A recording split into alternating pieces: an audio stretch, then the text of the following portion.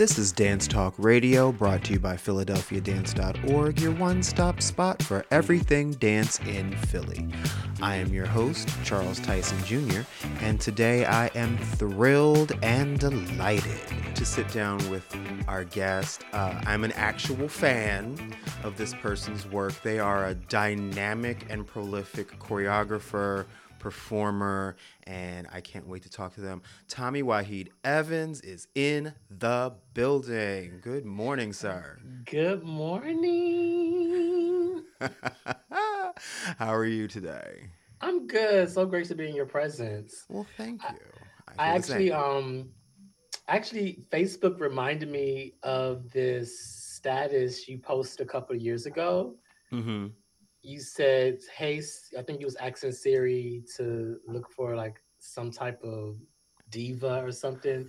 And it recommend it recommended me or I something. remember that.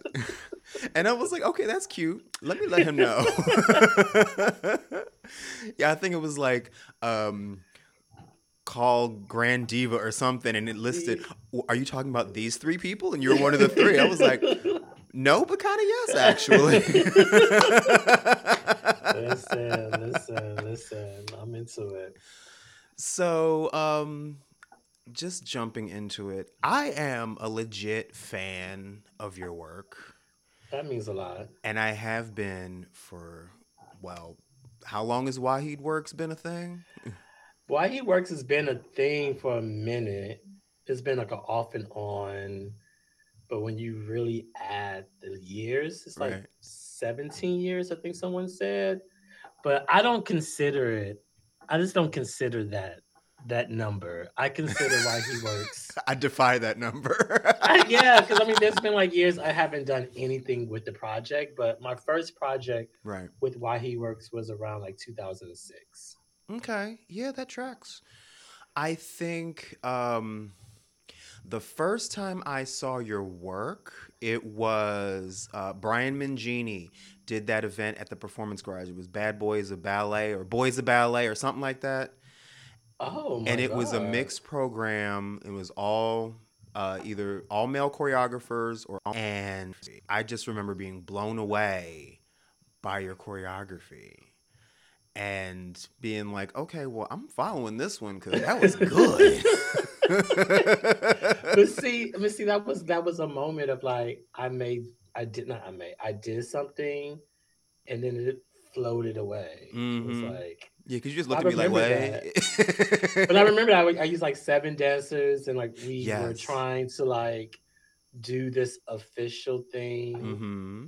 I'm still toiling with that, even though I just did the Joyce. Like it's official, it's not official. I like how you threw Uh, that out there. I just did the Joyce, you know. I did the Joyce and we sold out. Yes. Toss the Like, imaginary ponytail. listen, toss it, live that up. That when the highs are high, honey, ride it high. Cause I never knew that that was a dream or that was I was capable of having some type of product that can be can be received. I did. Sorry, received in that type of manner. But Right. it means a lot to have people like you and yourself who have been watching. I thought that I would. Right. I mean, well, I was working the Straight to the Point show at the Performance Garage a couple weeks ago, and I saw your name in the program as a choreographer, and I said to Kareem, I was like, "Oh, is Tommie-Waheed gonna be here?" And he was like, "No, his show at the Joyce is this weekend." So, and I was like, "Okay." As it should be. I'm not mad. Listen. I love Miss Sherelle, and the point, honestly, was like my first gig, Mm, choreographing on the kids at the point, and child. A lot of those kids are now grown with kids of their own, or mm-hmm. are living their life. But Miss Sherelle was like my first outside Philadelphia region to start working on choreography. Then after that was, of course, Terry Fox and Mm-hmm. Sean Lemire with Elion. Yes. So I always am just going to be supportive and going to allow the kids to do whatever old piece I did many years ago They worked it at the out though. point. Them kids are good. Well, Them also, kids, yeah. you know, just seeing what I've seen of your work, um, besides the fact that it is so technically challenging and dynamic and of such high caliber, it looks like if you're in it, you are getting your life doing it because you get to be your best self. I'm not in my head because that is really a true desire. I do that even when I'm teaching at University Arts. I'm just like, I want you to be comfortable. I want you to be confident. I want it to be yours. Mm-hmm. And I think, as a dancer with Philadelphia, I worked with a lot of choreographers. And one choreographer that I always model myself off after as a choreographer in this regard is Christopher Huggins, Mm-hmm. where you never did anything in a Christopher Huggins work that just was not made for you. Even if you was Okay. relearning a piece that another work with you, he would tailor it, and but not only tailor it to like you will look good doing and know the things that maybe you never thought of yourself to be able to do, Mm. and like here you are doing it. And I always wanted that to be a part of my choreography. I always want people to feel their hugest, most biggest, freest self. And I want you to like have fun and get your life and it be some type of connection to something else other than just we're just dancing. Like Right. I'm really letting my spirit sing. I'm really Yes. allowing my full self to be in this space. Um, and I think to go back to the point is like I think with kids that's easier. You can make a work that's just made on them. There's no serious research. There's no serious matter. It's about the formations, the music, the costume, and you can really cultivate this experience that they can just really, as Philadelphia kids do, just go out there and let have, and let you know what's going on. Well, yes, and um, that brings me to a question. One of my biggest struggles when I teach young people is getting them to give that extraness of themselves in performance. Like my big thing is always, what are you saving it for? And a lot of it, especially with teenagers, is getting them over that fear of looking dumb. And people are looking at me and how. So and when they get there, it's a joy to see. And the kids that I saw doing your piece, like they had that level of commitment. Like how do you get that across to younger dancers? Well, one thing I always say to younger dancers is if you feel crazy, if you feel stupid, if you feel, as you said, dumb, then most likely we think that. And I think sometimes as dancers, um we as the audience, sorry, we as the audience think that, or we are as the audience is experiencing that feeling while watching you. Mm, And I mm-hmm. think as dancers, we don't consider that. We think that I'm doing something and whatever I'm thinking of, you might not be feeling and seeing. But when you expose that mere fact to a young dancer or to a dancer, professional too, it just changes their mindset. It's kind of like, well, I don't want you to feel that way. I Mm-hmm. don't want to be perceived that way. So then I'm now going to redirect that energy just from the simple of me just saying it. Like, if you feel uncomfortable, then you look uncomfortable. Mm. So, like, let's change that. And then another thing I just do that I learned from the great Alonzo King is like, you just got to do it. And I think sometimes with young people, it's just like this, but I'm saving, like you said, I'm saving it or I'm not sure. And I try in my process to confront those things like head on. Right. Like what are you uncomfortable about? What are you saving your energy for? Like I want to see it. I don't want you to wait to, like I say to the kids here in the college, like let's not wait to the stage to show Right. me my choreography. Like, show me now. That's too late. Because, like, that's way too late. And I want to see it in the manner.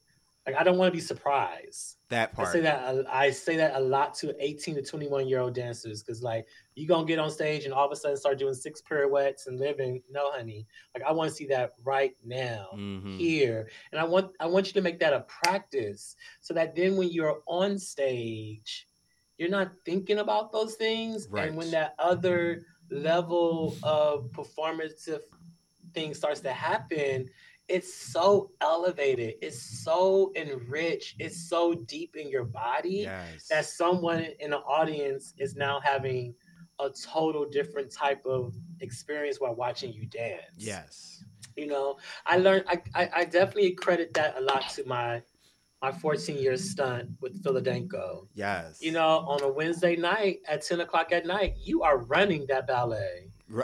Okay. We are running it. We are running this ballet, and Miss Joan Myers Brown wanted to see it in the caliber that it was going to be done at the Kennedy Center. Yep. We wasn't waiting. And she will We let you wasn't know. waiting on, and will let you know happily. The thing, when you get on stage, adrenaline is going to kick in. Like, just that's what happens. So if you practice at 100, then adrenaline's going to give you 106, 107. Yeah, If you practice yeah, at 50, then the best adrenaline's going to do is maybe like yeah. 85. Yeah, because even too, like, and I say this a lot of my studio practices, like, a lot of, we can rehearse down Mm-hmm. and get to the venue, and all types of problems start to arise. And it's also that working and that work ethic that way is also so that you can quickly problem solve. If Right. I really know this ballet inside and out, the fact that we now don't have wings, or we only have two panels, or we Right. we only got this, we only got that, I can adjust. Right. But also, when adrenaline pulls in, some people are, I used to love being nervous. Mm. If I was scared, you said that the Queen of England is in the audience. Some people don't do that well, but we can both meet at the line of the standard because we know what we're doing. Right. So maybe my adrenaline can make me do six pirouettes, but at the end of the day, your anxiety is working with you, but you can still do the choreography.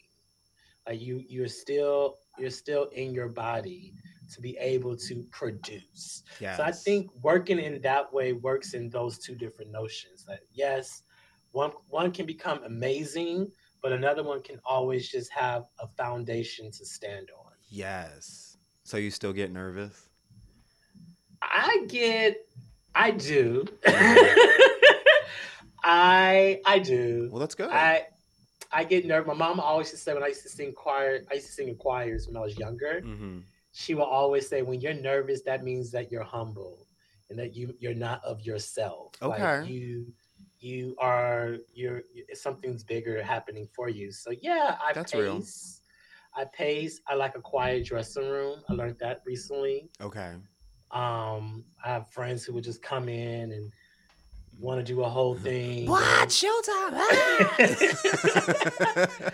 I like to sit alone. Mm. That's something I've been getting into lately. Like when I have works that are going up, I normally don't like to be on the road with a lot of people and the piece is happening. I have an Apple Watch, and the last piece I did at the University of the Arts, my heart rate went up Mm. as they were dancing, and I felt like a gymnastics coach. Remember that gymnastic coach in the 1996 Atlanta gymnastics. I forgot his name. He's a famous gymnastic coach, and he was on the side. He was like, "Go, go!" Yes. Yeah, yeah, yeah. I feel a lot like that Yeah. now. Mm-hmm. Um, but also, like I said, I work. Sometimes I work off of that in that adrenaline. Like we're going to do it. It's like I think I could have been an athlete. I was a You dancer, are, but obviously. I could have been a competitive athlete because Right. I think sometimes in like really tense situations, I can kind of like rise through. So I haven't really experienced that part of it as a choreographer as I used to as a dancer. Mm-hmm. But yeah, I still get nervous. Oh yes, oh Good. yes. Well, because, I believe that if you stop being nervous, you lose the capacity to be great. Yes, a mentor of mine recently just said, if your dreams don't make you nervous, then you're not dreaming big enough. Work. Well, I also actually what I actually say is the moment you stop being nervous is the moment you begin to suck. That's what I actually say.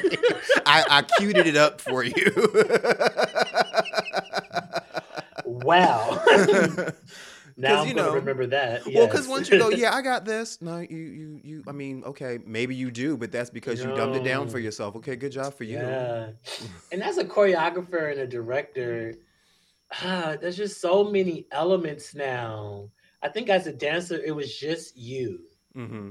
And if you did your part and other things started to fail, you didn't care. Right. You know, like when we would do shows and when I would do shows with Philadelphia, Right. sorry, my auntie gets on me about my podcast interviewing.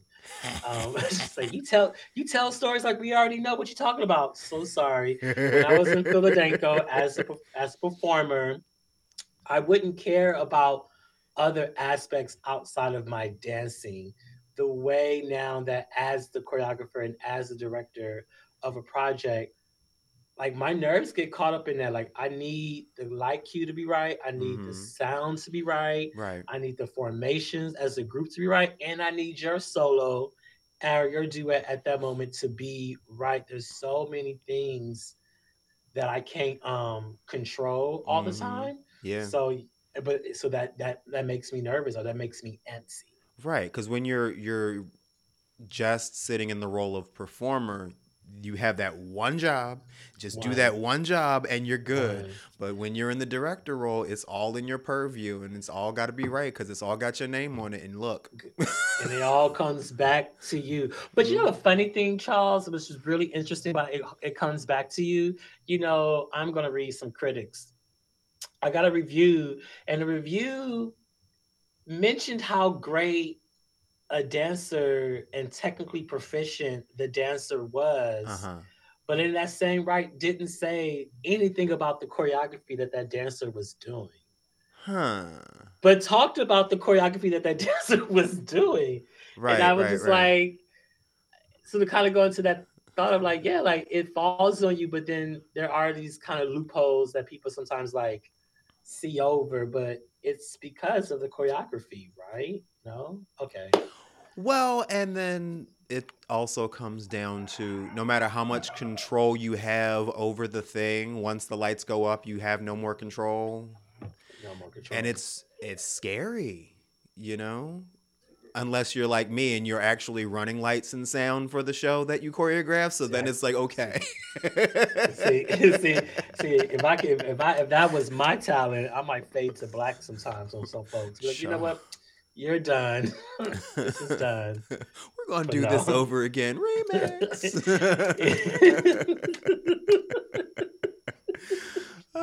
So talk to talk to me a little bit about your dance journey and how you got to this fabulous place because you've got a storied Ooh. little path here. You're from the West Coast, right? I'm from Los Angeles, California, South Central to be correct, although they Work. don't call it South Central any longer. It's called South LA.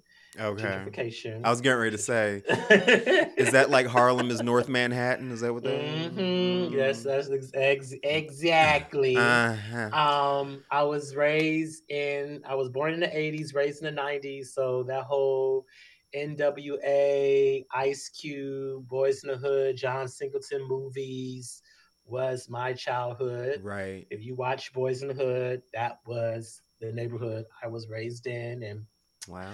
family lived in. And I actually started off in the church. Okay. Started off in the church. I was singing in a lot of church choirs. I was a director for a youth choir, musical career. My mom sent me to a performing arts high school called Hamilton High School in Los Angeles, West Los Angeles. And it was there I first saw and was like, I want to dance. Hmm. And the way I got into it was the fact that I wanted to do a musical theater major and I didn't want to take PE. So to do so, I know that story. Mm-hmm. so to not be able to take PE, I could take a dance class in replace of it. Sorry, Right. and then also to have this musical theater major, I had to take a dance class. So I was like, well, boom, I'll take dance to kind of like knock those two things off.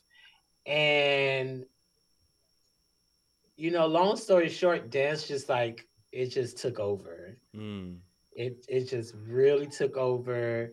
I had a wonderful teacher, Andrea Calame, who just really started to like invest in me in the sense like I was reading Judah Jason's book, Dancing Spirit. Mm-hmm. And then I read the Calame was like, but you need to read Mr. Ailey's Revelations.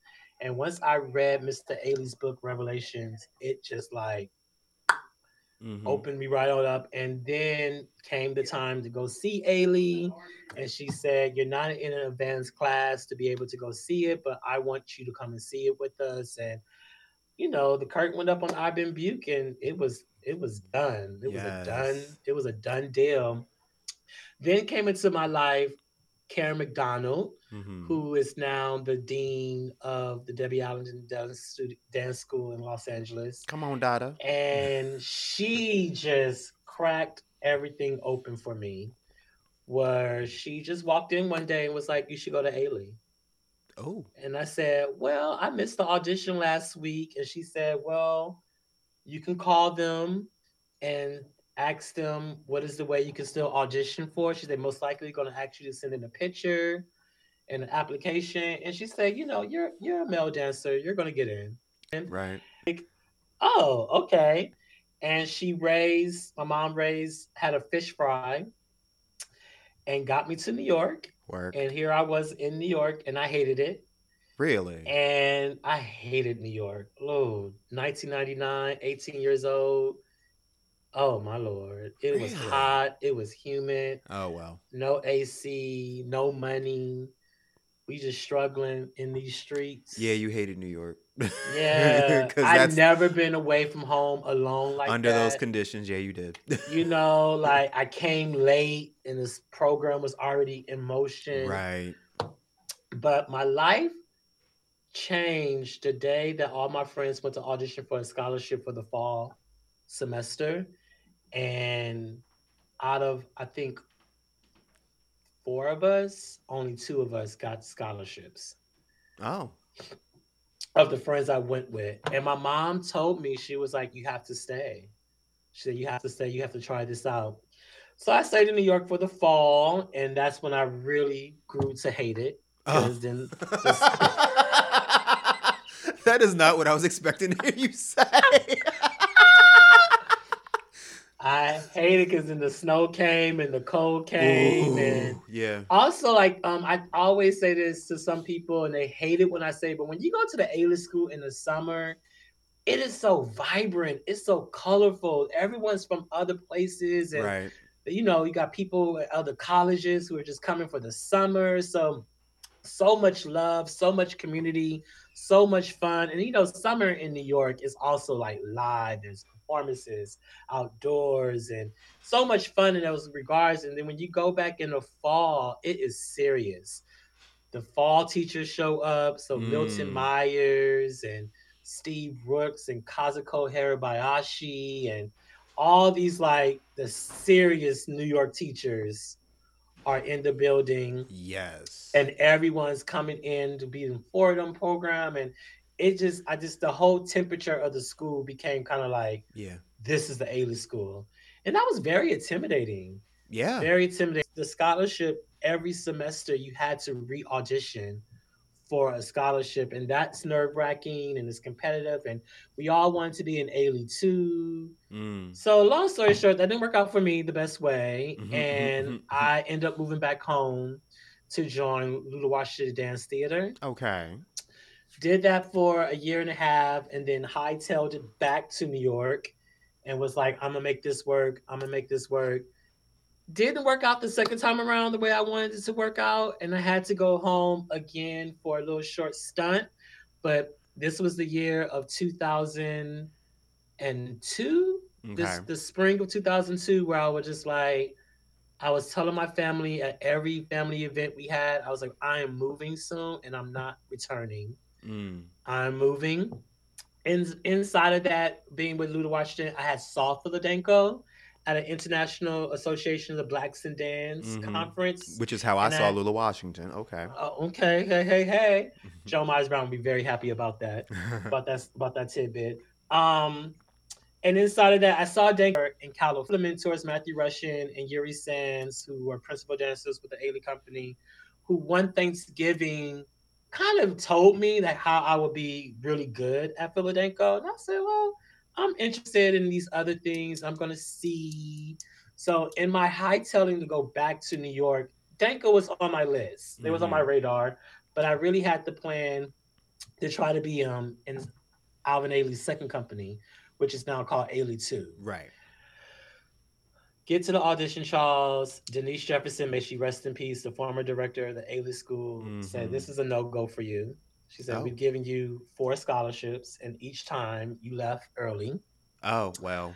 She said, so this is a no go. The next day, Philadelphia had an audition, and I hightailed it up on a Greyhound, came late.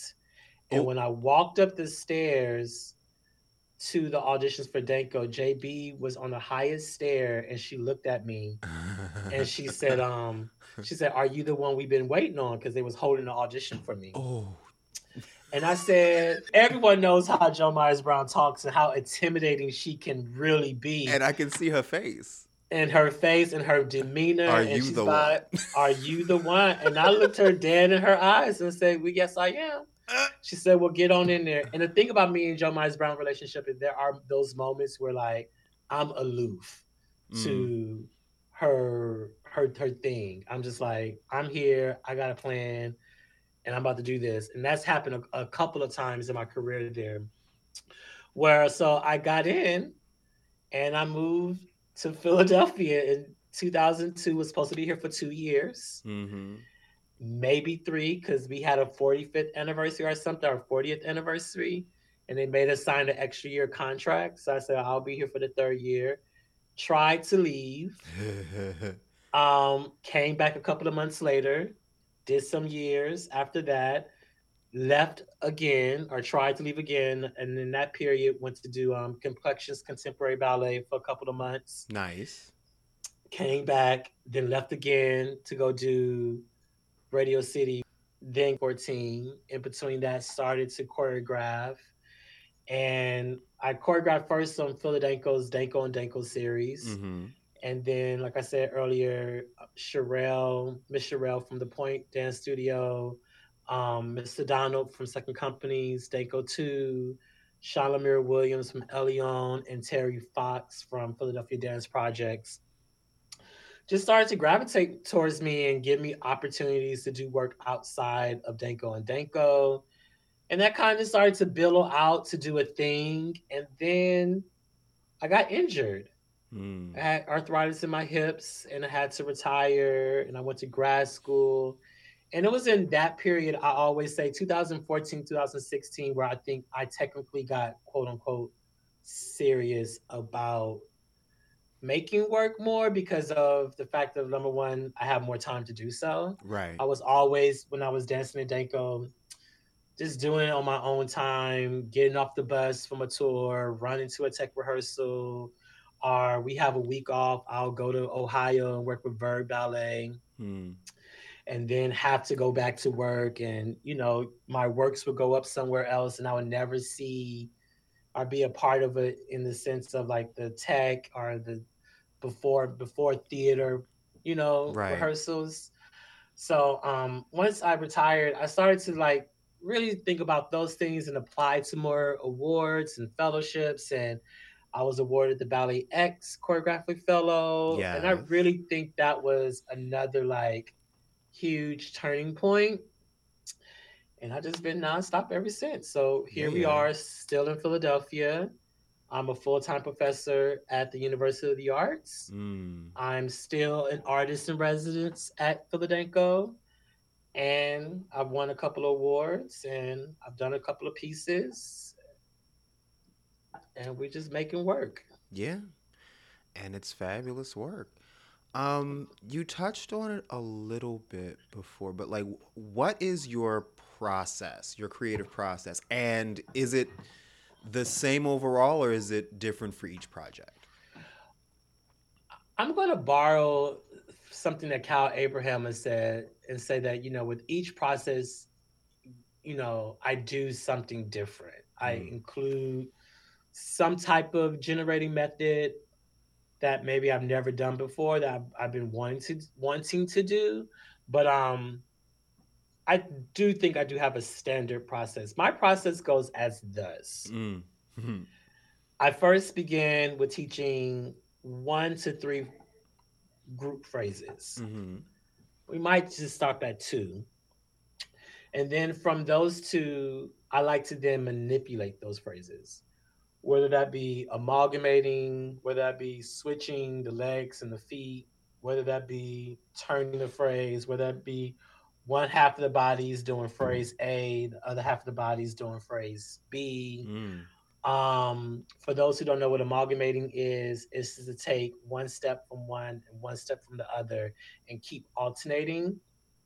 The goal is to create more language from the 2 phrases that can become unrecognizable. mm, So at the end of day 1, if we've all created these different versions of these 2 phrases, then maybe we have like 10 phrases now right. to kind of be in what I like to call a movement Bible.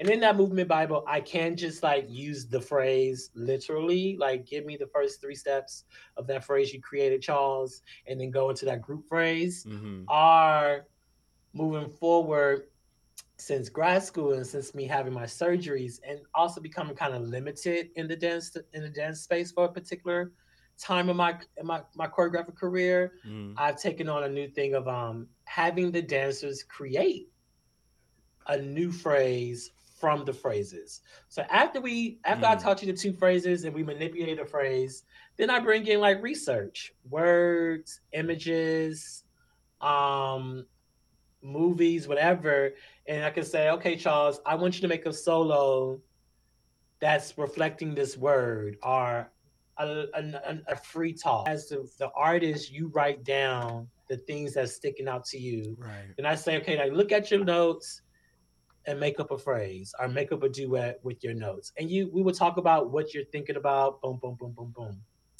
Something I've done recently, though, which is really fun, especially with younger dancers, is I'll teach them the phrases. They'll manipulate the phrases and have all this movement to pull from. And then I will say, okay, I want you to make a jaw dropping solo. Okay, no pressure. Jaw dropping. So now I would say like the aspect, fears, your best qualities. It feels good. Is this? Is that? Is this? And you'll be amazed the things these kids or these young, I shouldn't call them kids, these young artists will produce. Mm, So then all of that becomes a part of your movement Bible.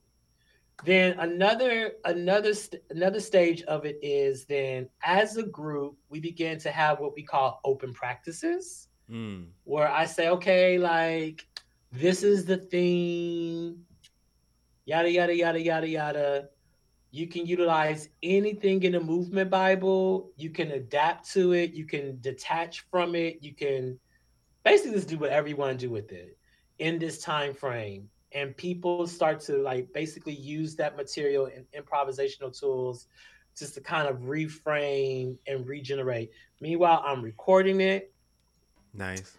Boom. So then we have that.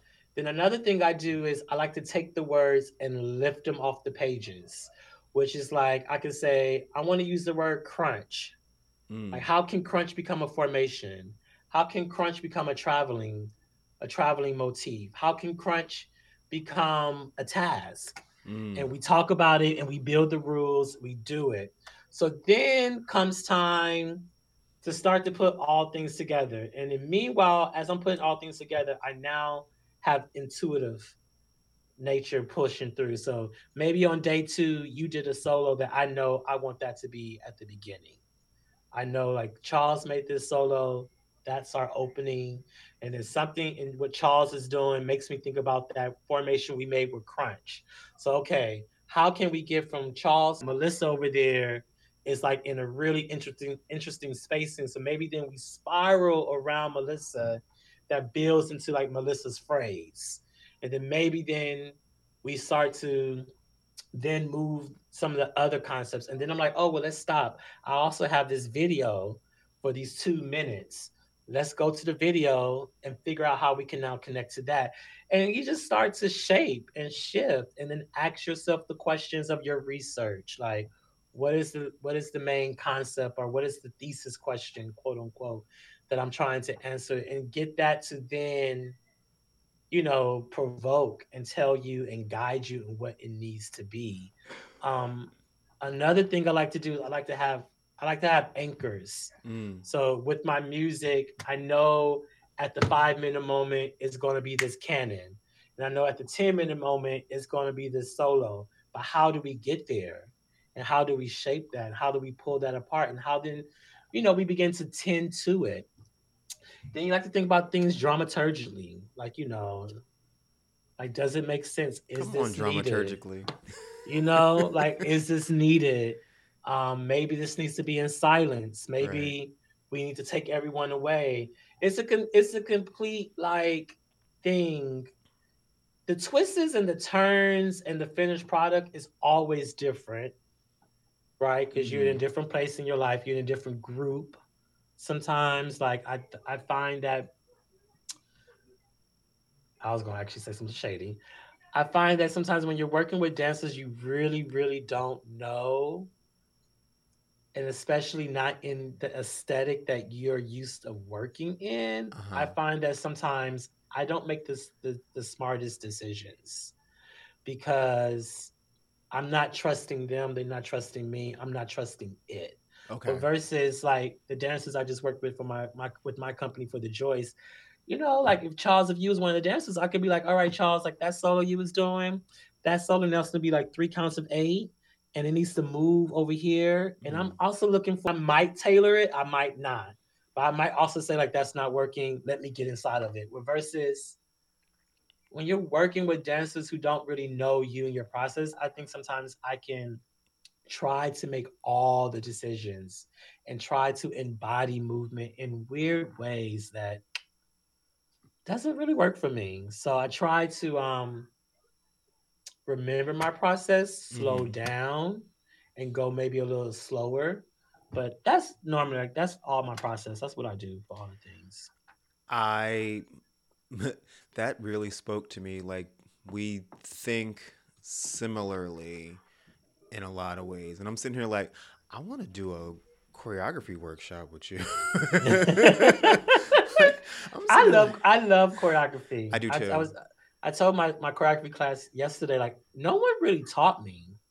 Like I never did the undergrad thing of like make a solo with the prop or Right. that step by step. I think just through dance and dancing, I went to see Twada Tharps the ago.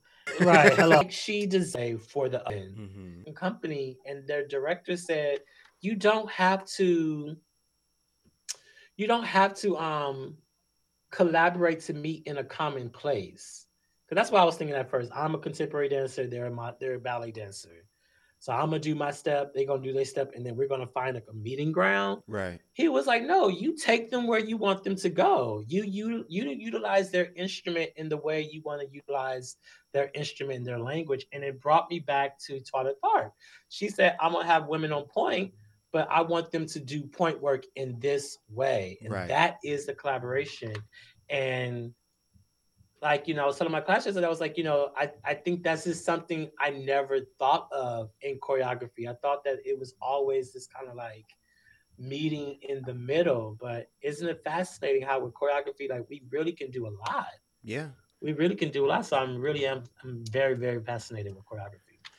And what I love about your movement choices, like you can do a lot with a lot, you can do a lot with a little.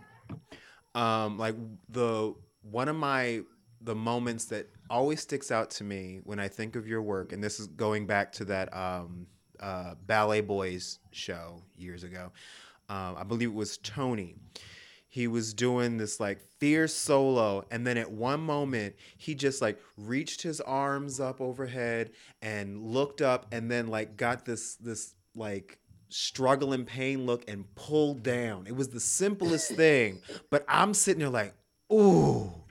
And Yeah, that yeah, that little moment, you wring so much out of that. I love it. I love that yeah. stuff. And you do that. Like you have your moments of, you know, twirl, twirl, leg, kick up, jump down, roll up.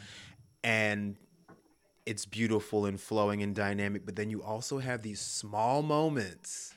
The gaze, the reach, the look. Yes. Yeah, because that's Deborah Chase Hicks. We speak your name.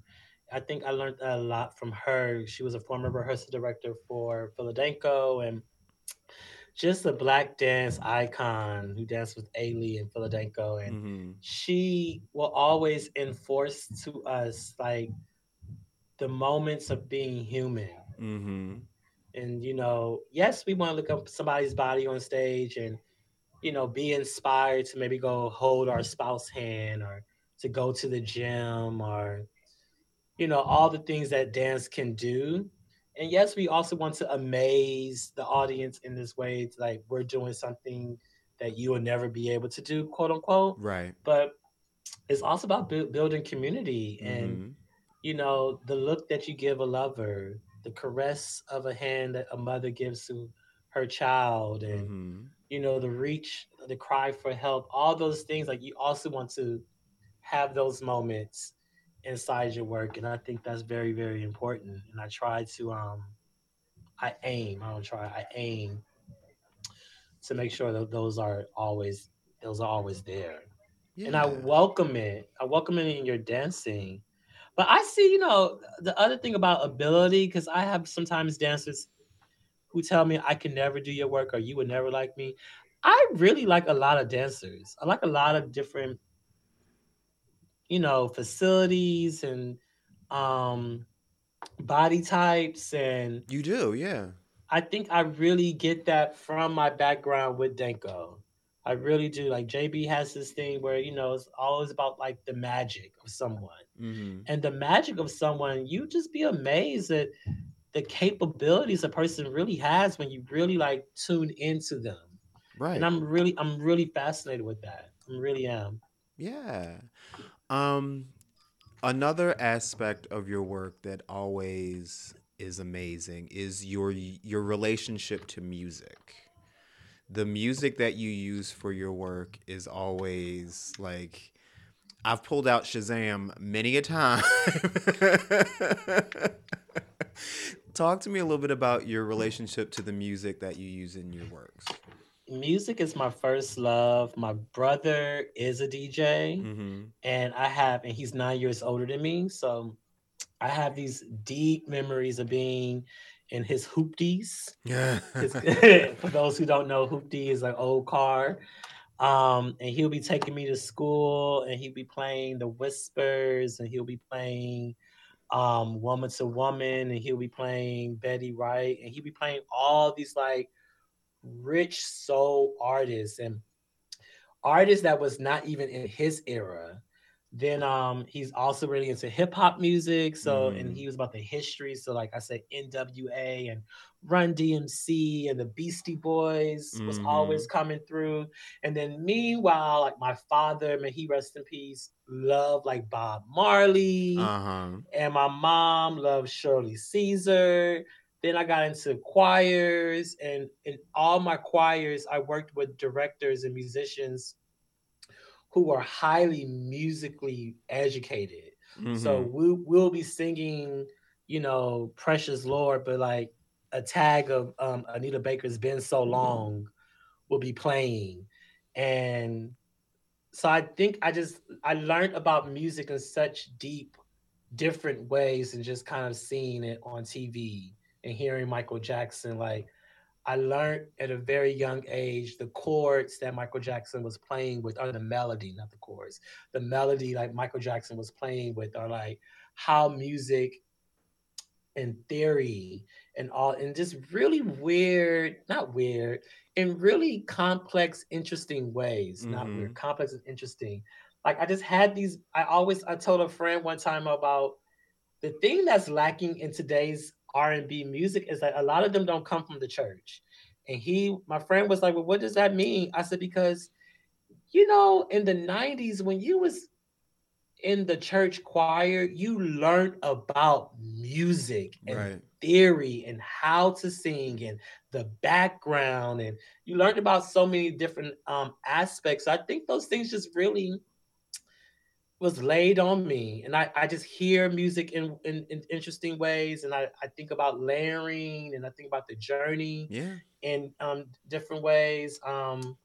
I have to say that April 2023, please come out and see it, whoever's listening. And I have to start with the music first. Yeah. What is the world sonically? Because that informs me on like the lighting and the feeling and the texture and the aesthetic.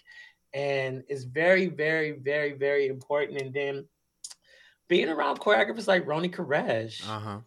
cannot go to Roni Koresh and that music's not gonna be thumping through I that know thing. that's right. And one thing he taught me was like you collect it. So now I collect music. I Shazam. I Mm-hmm. put it in playlists. I just play it. I Mm-hmm. do this new thing now in my classes where I used to like pre choreograph a phrase to a song and play that 1 minute over and over again. No, now I have 5 songs and we just keep playing it. We keep figuring the thing out and seeing Mm-hmm. how we're adjusting. And I play music loud in my own house. I play music loud on my phone.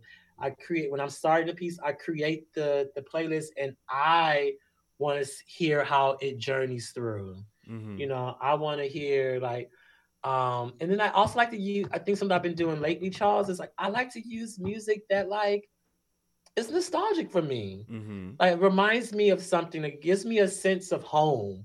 I used for this piece we did at the Joyce, Woly Holy by Aretha Franklin. And somebody was like, "What made you use that song?"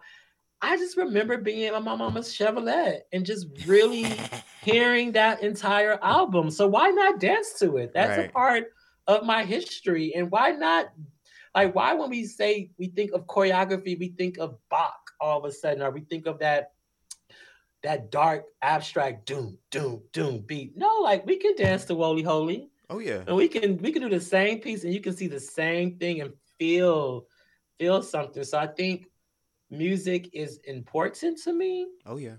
Music is something that I try to be open about, and I really work to make sure it makes sense in the concept. Mm-hmm. It's not something that I can just kind of like I would put a costume together. No, like Yeah. no, really, like let's go back. And I just think that my history with music has helped me cultivate a sound experience that really works for my work.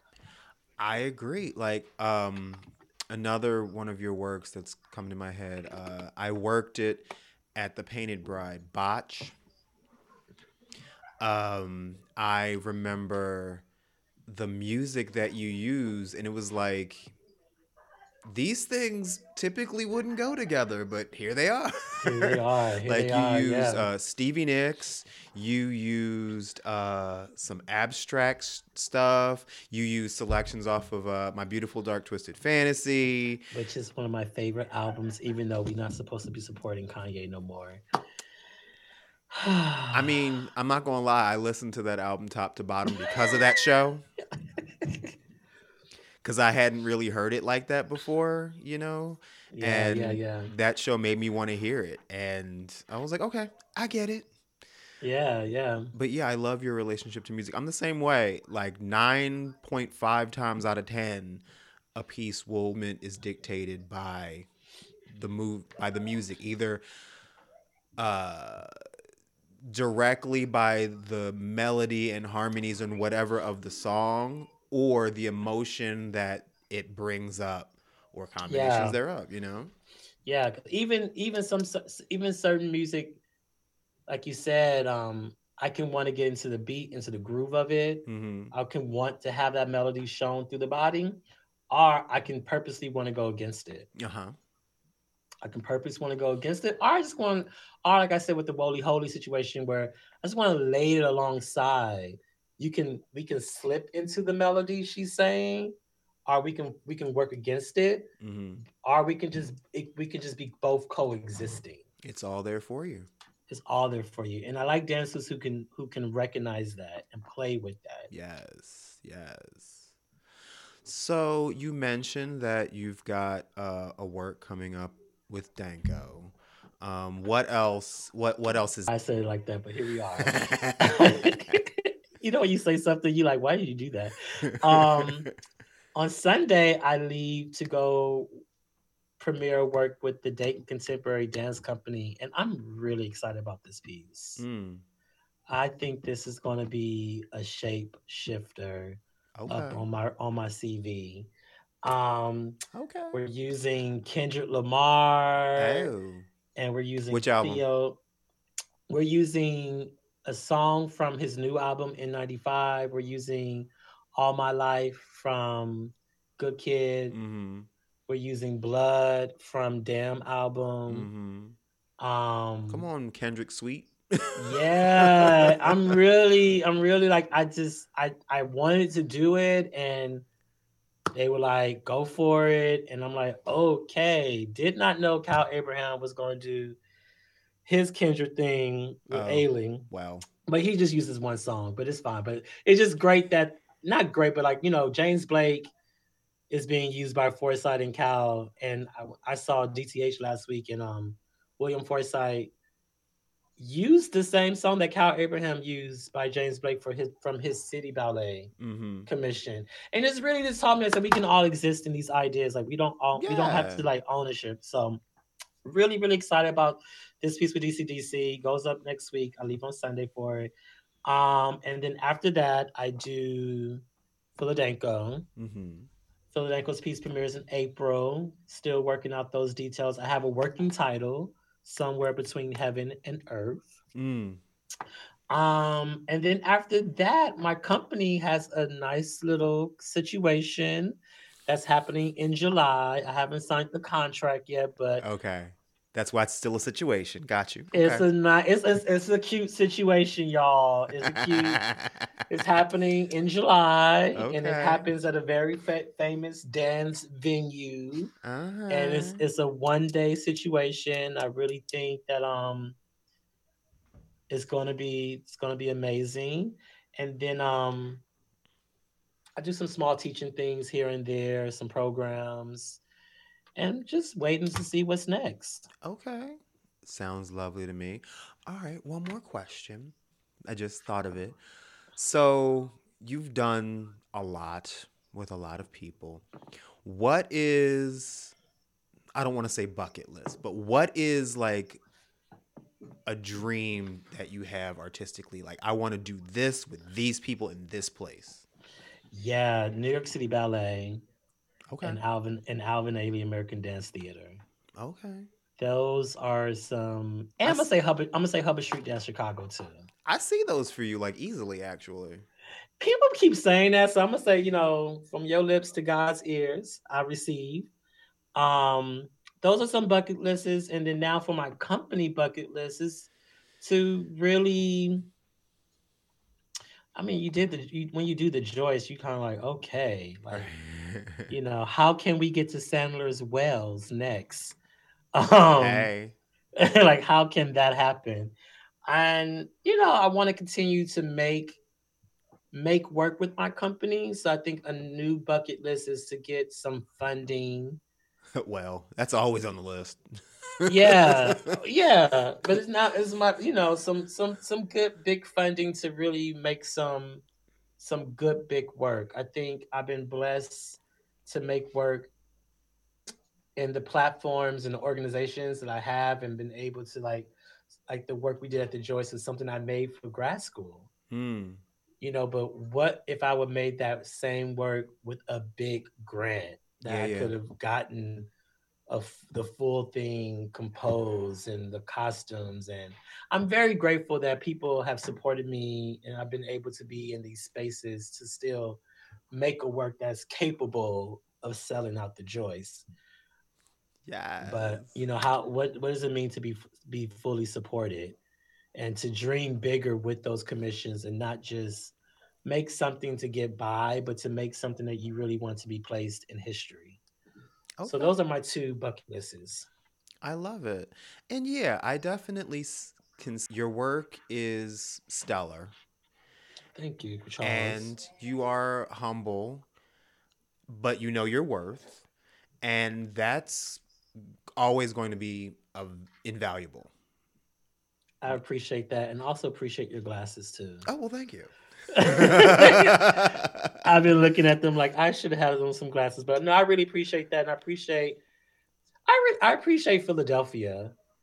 I think I moved here to just do a little stunt with Philadelphia, and I'll never forget. Like around my seventh season with Philadelphia, I was at 12th Street Gym. Mm-hmm. Remember that Yeah, I do. 12th Street Gym, and Sean Lemire Williams, the artistic director of Elion Dance Theater, was talking to me. And you know, Charles, I was on some audition binge, and I was trying to go somewhere, and he stopped me and he said, "Why do you need to leave?" And I was like, "Because, like, you know, I was only supposed to come here for 3 years, and I'm trying to go." He was like, "You're making a name for yourself." Right. He said, "People know who you are not only as a dancer." He said, "But now you're making a name for yourself as a choreographer." And it was in that moment he said, and I quote, he was like, "Philadelphia is a huge dance city." It's true. He was like, "Look around." He said, "We have our own foundations, we have our own presenters, we have. And I really stopped and I was like, okay, all right. It didn't hit quite so fast, but fast forward to when I had to retire from Philadelphia, I walked into the Kimmel Center and the usher stopped me and was like, "I sure enough missing you on stage." Hey. And I was like, first of all, you know who I am. Like, okay. And then now, like with my choreography, people went up in droves just to see what we were doing up in New York. I Mm-hmm. was looking out in the audience and seeing, I saw Philadelphia and just the type of support that this city has provided for me Mm-hmm. is like something I never dreamed or planned for. And it's amazing. So I really do appreciate the love. Your mindset of like, I want to go here and do this. I want to go here and do that. But that is the thing about Philadelphia. If you set your roots in and let them spread out, you'll get brought where you need to be. Yes. I last thing I want to say is I think if I would have gotten into the Alvin Ailey American Dance Theater at the times that I was auditioning, I Mm-hmm. wouldn't be in this position Right. post dance. Mm-hmm. I'll be something else. But the fact that I can walk into the Ailey building and someone like Robert Battle knows who I am Uh-huh. is like I know I accomplished that just through setting my roots here in Philadelphia. Well, I always say, the universe puts you exactly where you need to be at every given moment because if you weren't meant to be there, you'd be somewhere else. Like, that's just how that is, like, plain and simple. Period. So, if we Period. wanted to learn more about Tommie-Waheed and Waheed Works, where would we go?